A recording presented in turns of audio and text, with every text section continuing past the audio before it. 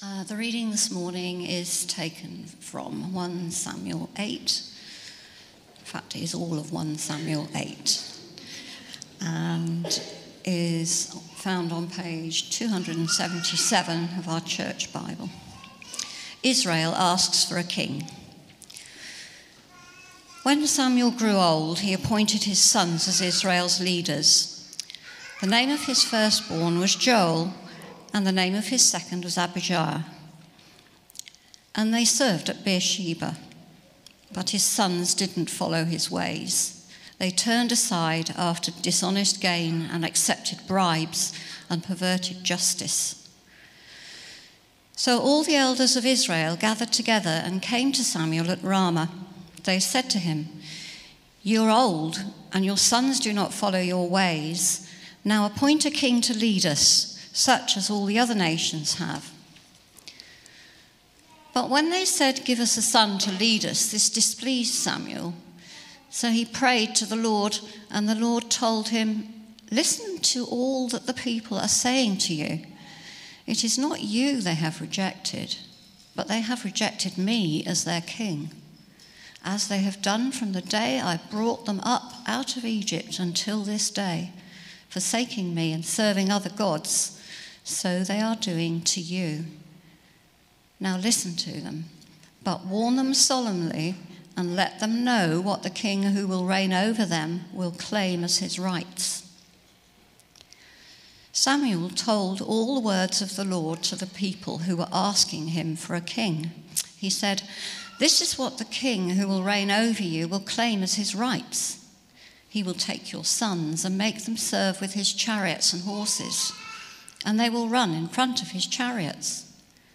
Some he will assign to be commanders of thousands and commanders of 50s, and others to plough his ground and reap his harvest, and still others to make weapons of war and equipment for his chariots. He will take your daughters to be perfumers and cooks and bakers. He will take the best of your fields and your vineyards and olive groves and give them to his attendants. He will take 1/10 of your grain and of your vintage and give it to his officials and attendants. Your male and female servants and the best of your cattle and the donkeys he will take for his own use. He will take 1/10 of your flocks, and you yourselves will become his slaves. When that day comes, you will cry out for relief from the king you have chosen, but the Lord will not answer you in that day."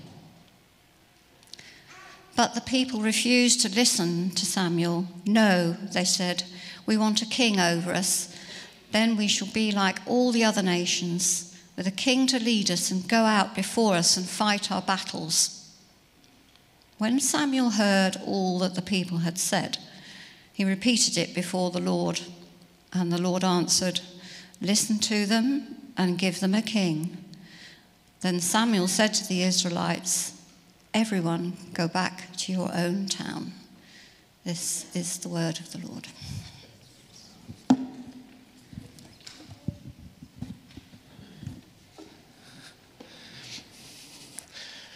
By the way, can I just say well done to the those of you that are parents of toddlers? I've noticed a skill that you parents of toddlers have. I've noticed several people doing this morning, and that's the sort of like you see your child about to run full speed recklessly, and you go in like 2 big steps from 0 to 60 and scoop them up. And well done. Anyways, skills. Can I share with you something? By the way, giving people thankful, positive words can be really impactful. Something that's been sitting with me for a few days is just a bit of fun. Alexa will have heard this, and the sound guys, but there you go. Basically, I was in Bath the other day, and this crazy guy, well, he was either crazy or drunk or both, okay, came up to me, and he said to me, like he'd been mumbling and whatever like that, but then very intelligibly, he said to me, "You're the chief. You're the chief. With a beard like that, you're the chief." It's a lovely compliment. And then he went back to mumbling. Anyways, the sound guys have found it funny, tech guys, to call me chief. I'm not doing that. Yeah, please. Anyways, let me pray as we get into our text this morning.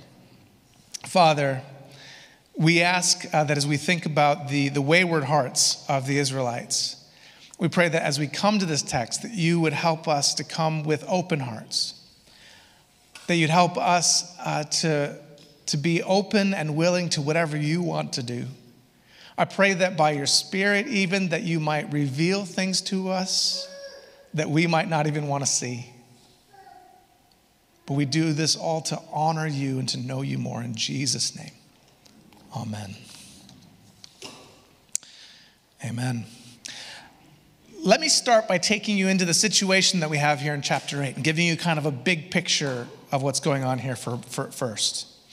The people of Israel want a monarchy, a king, instead of a theocracy, or essentially God ruling and leading the nation.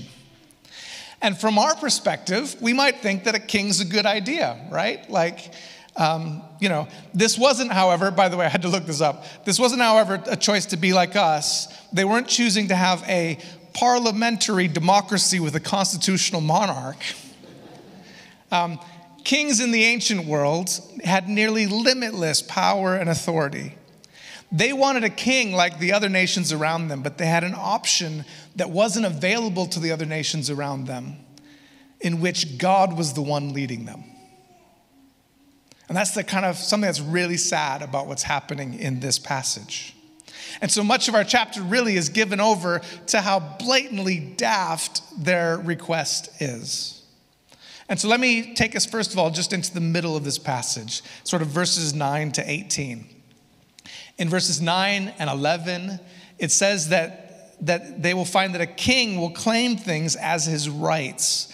Essentially, they're creating a position with significant rights attached to it. And if you have your own Bible, like a word that you could underline in the middle of our chapter is the word take, because you'll find it comes up a lot. So check this out. He will take your sons, verse 11, your daughters, verse 13. He will take the best of your fields, verse 14. He will take a tenth of your grain, verse 15. Your servants, verse 16. A tenth of your flocks, verse 17. Like take. And then it says that in verse 18, that when they realize the cost of all of this, they will cry out for help from God and he will not listen. And if we look forward in Scripture, we can see this exact thing happening. So in 1 Samuel 14, verse 52, it says, whenever Saul saw a mighty or brave man, he took him into his service. In other words, you don't want to look mighty or brave in front of the king.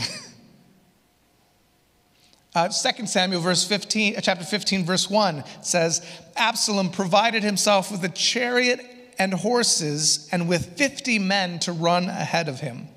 Like, can you imagine having your own child, your son, taken from you to run in front of the king's chariot as fodder? Or check this out. This is very striking. 1 Kings chapter 12, verse 13 and 14. The king, this is Rehoboam, answered the people harshly, rejecting the advice given him by the elders. He followed the advice of the young men and said, catch this, my father made your yoke heavy. I will make it even heavier. My father scourged you with whips. I will scourge you with scorpions. Contrast that, a king that demands so much, with what they had with a theocracy. There was leadership, but it was different. It was humble leadership. It was where the leader, like Samuel, would hear from God and would share that with the people, and that's how they knew what they should do and the direction they should go. And Samuel, at the end of his life, contrast this, just striking. 1 Samuel 12, here's what he says. Here I stand, testify against me in the presence of the Lord and his anointed. Whose ox have I taken? Whose donkey have I taken? Whom have I cheated? Whom have I oppressed? From whose hand have I accepted a bribe to make me shut my eyes? If I have done any of these things, I will make it right. Like, striking contrast here. A king, without any doubt here, is a bad idea. And what makes it so much worse is that in this, Israel is turning from what they were supposed to be. Israel was supposed to be a nation that represented God. God led them. God fought for them in battle. The nations of the world would know they were different and honor God because of it. Right? Like as a theocracy, it's low cost, super high reward.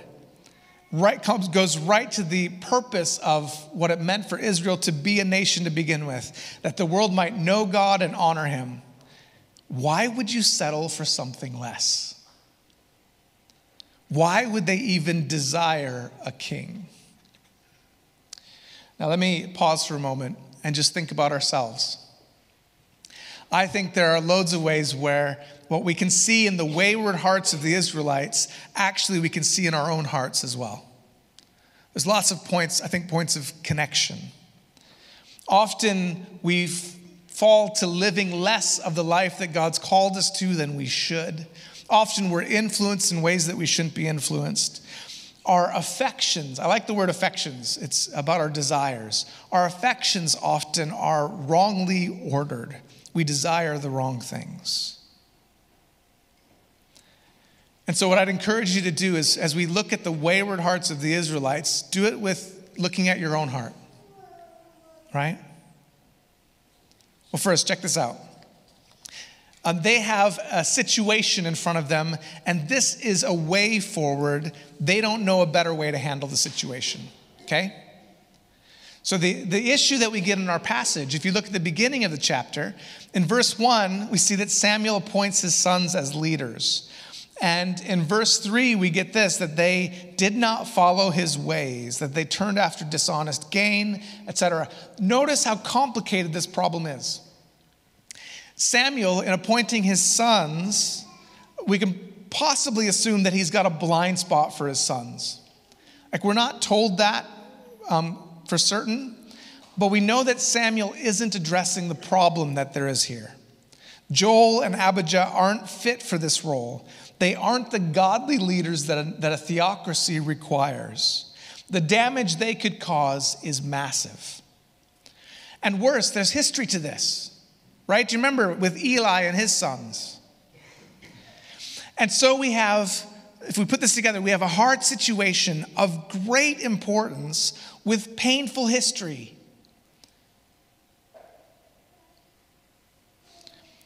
Our judgment is often clouded by many of the same sort of things that they're dealing with here.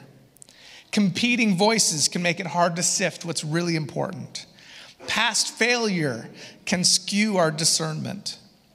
And sometimes we choose a quick solution instead of the right solution, right?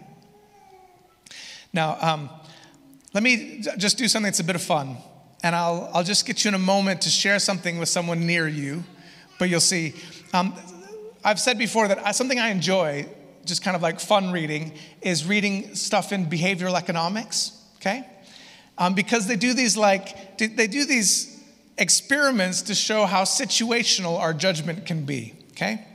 And Richard Thaler, in his book Misbehaving, shares something that he would use sometimes in a kind of classroom setting. And let me do this with you for a second, okay? All right?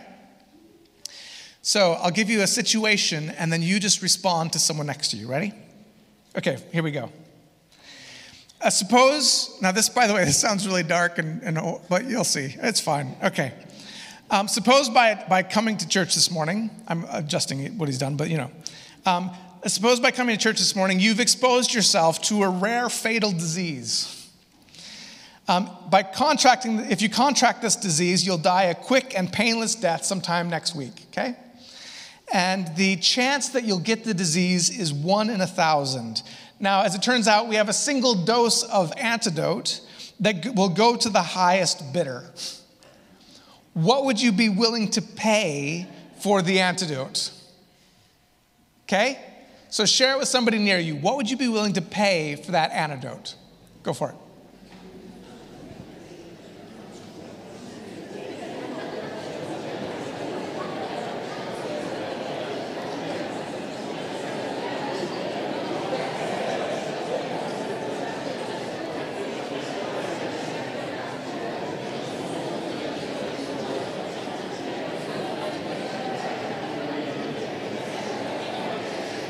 Okay, I'll pull us back together now. Okay, Now, let me give you one other situation. You'll notice some similarities, but check this out, okay? Another situation. I'll get you to respond again. 1 second. Researchers at the university are doing some research on that same rare disease. They need volunteers who are willing to simply walk into a room for 5 minutes and then possibly expose themselves to the same illness, again with a 1 in 1,000 risk of getting the disease and dying a quick and painless death next week. No antidote will be available. What is the least amount of money that you would be willing to be paid to be part of their study? Share that with somebody next to you. Go for it.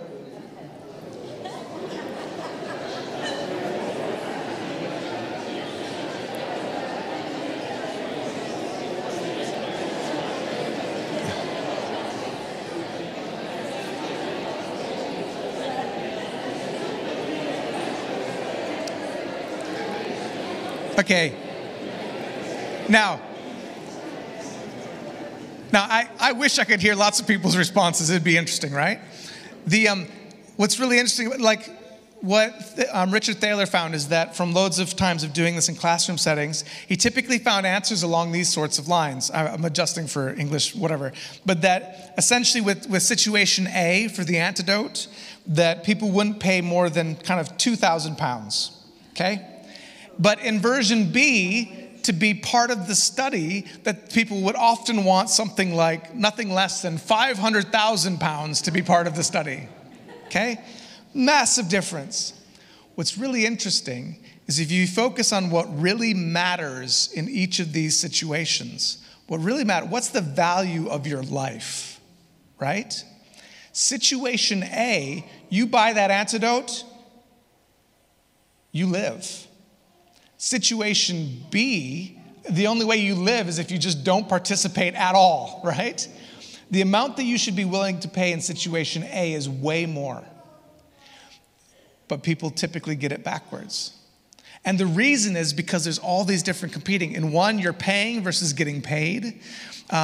There's all these. In the first one, you've got it. It wasn't anyone's fault. The second one, you'd be choosing to be part of a study. Like, there's lots of competing things, but the core of what really matters is what's your life worth. Now, here's the thing. Sometimes when we face situations that are complex, there's so many different things going on that it's hard to have clear discernment in the middle of that moment. And when those times come, what we should definitely do is bring everything to God, right? Now, what I want you to see here is something that's really sad about what happens with Israel. Throughout this passage, Samuel goes to God, the people of Israel do not. I think because they know that if they go to God, he's going to say not to have a king, right? There's something, their hearts are hard. There's something, they don't bring this to God, even with it being so complicated.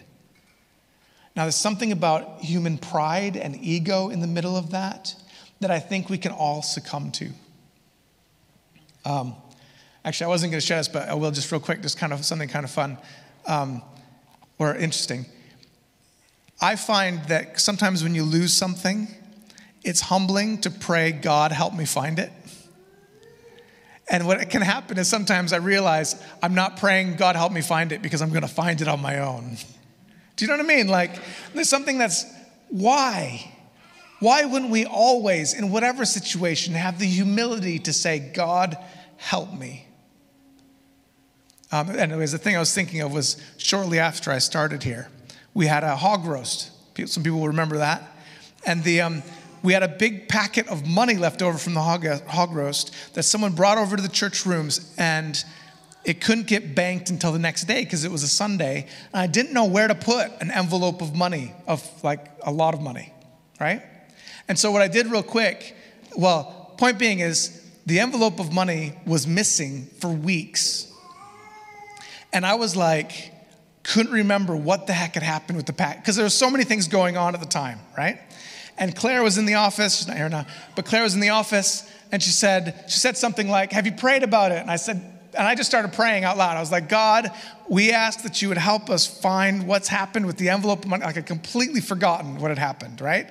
And just as I was saying amen, I literally put my hand down into my file drawers without completely knowing what I was doing, pushed further, and it was just like instinct, and I went down to the bottom of the drawer and pulled out the envelope and was baffled, and then went, did I do that? Oh yeah, I think I thought the safest place was the bottom of the drawer underneath all the folders where no one would ever go, right? But there's something about that humility, about going, God, whatever I face, I can use your help, right? Okay, second thing I want you to see from what happens here with the Israelites is a contrast between worldly wisdom and God's wisdom, which is important for us. And so check this out in verse 5, little phrase you get at the end of verse 5, appoint a king to lead us, catch this, such as all the other nations have. Like they weren't supposed to be like the other nations. Verse 20, then we will be like all the other nations. A king makes worldly sense. God as ruler makes supernatural sense. This is like sometimes people think, oh, well, it's better, for example, to live together before you get married, right? That's what sometimes people try the relationship out, which I don't think is what God wants, by the way, what we find in Scripture. It makes worldly sense, but it also is more likely to end in divorce. Do you see what I mean? Like there's that kind of a contrast sometimes between what's worldly wise and what is God's wisdom. And so, check this out. In the previous chapter, in 1 Samuel 7, what we find is that God fought for them and they had this decisive victory that was referred to earlier. A victory that didn't make worldly sense. A victory so decisive that it led to a time of peace. They've had a peace now for 20 or 25 years up to this point, and now it seems that they've forgotten and they want to be like all the other nations. You see, sometimes we fall to thinking just like everyone around us when we're called to heed godly wisdom and live differently in this world. When I was a youth pastor, every now and then I would have a parent that would come to me. It was a large youth ministry, and so I had this experience multiple times where a parent would come to me and they would say, your youth ministry has been fantastic for my teenager, but and we want to thank you so much. It's really helped their faith. And anyways, just wanted to let you know that now my son or daughter, they're going to be heading off to boarding school, so they won't be part of it anymore. Okay? Now, I always ask them a question, and I think almost every time, possibly every time, the response would be the same. The question I would ask is, how would the school be for them spiritually? And almost always the parent hadn't even considered it. Now, do you see what's going on here? Like, they would carefully consider the cost of the place, the location, the academics, the class size, the statistical probability of getting them into Oxford or Cambridge, right? But they wouldn't think about the spiritual health of their child. What really matters? Like, of course, a lot of those things matter, and they're good things. But what's most important? And see, what I see in that is for lots of us in lots of different ways, we buy into the values of our culture when we're called to live different by godly wisdom. And by the way, every now and then, we get chances to live this out in a way that shocks the world. And it's beautiful when that happens. And how we use our time or our money or one example I came across recently is, I won't share the whole story because it's actually kind of horrific, but it was in 2006 when a man went into a school, shot several children, and then turned the gun on himself. Several of the children were part of the Amish community. And what happened was absolutely beautiful, because what the Amish did is they turned up to his funeral. Like, can you imagine that he had a wife and kids. Can you imagine how it would have devastated his family? And for these Amish people who had their own children killed, they went to his funeral as an act of forgiveness. Imagine how baffling that is for the world around us. As Christians, we're meant to live differently in this world. And so it's important that we do, and yet difficult for us. And the final thing I want you to see in this text that's sad, that connects with the rest of it, is that the people of Israel did not have what I would call a teachable heart. It says after Samuel gives this great speech, we get to verse 19, and it says this: but the people refused to listen to Samuel.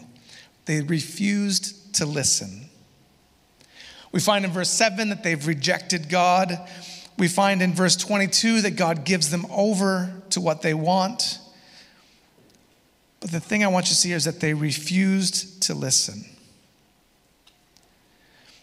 The scary thing is, what if there are parts of life where God is speaking, but we refuse to listen? Right? You see, my hope would be for us that we would be a people that are always able to listen, regardless of what God wants to say. That we're humble, that we're teachable. Last week, someone showed me a card and I really liked it. And then they gave it to me. And it's just a little postcard. And it was something that a child had drawn, and it got made into a postcard. And in the drawing, what you've got one person who's clearly like wrapped up with what looks like is probably like Christmas lights. They're completely wrapped up in Christmas lights. And another person is sort of helping take the lights off of the person. And the person says in a speech bubble, "I'm unraveling you." And then the child wrote underneath it, "God is unraveling me." And there's something really beautiful about the heart attitude there that I'd want for all of us. God is unraveling me. Like that we should have when times are difficult, but also when they're good. It's similar to, I remember someone that I saw, their faith was just rocketing, and her prayer again and again was, "God, break me, break me, break me." Right? There's this heart attitude that says, "God, whatever you want from me, I'm yours." Let's pray.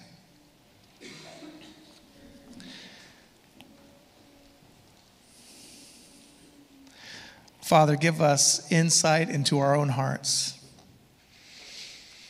Help us to see anything that you want us to see. Help us to be a people that are humble and teachable, a people that are willing, that bring everything to you. Help us to be a people that live for you in a world that can be confusing and complicated. And we pray this in Jesus' name. Amen.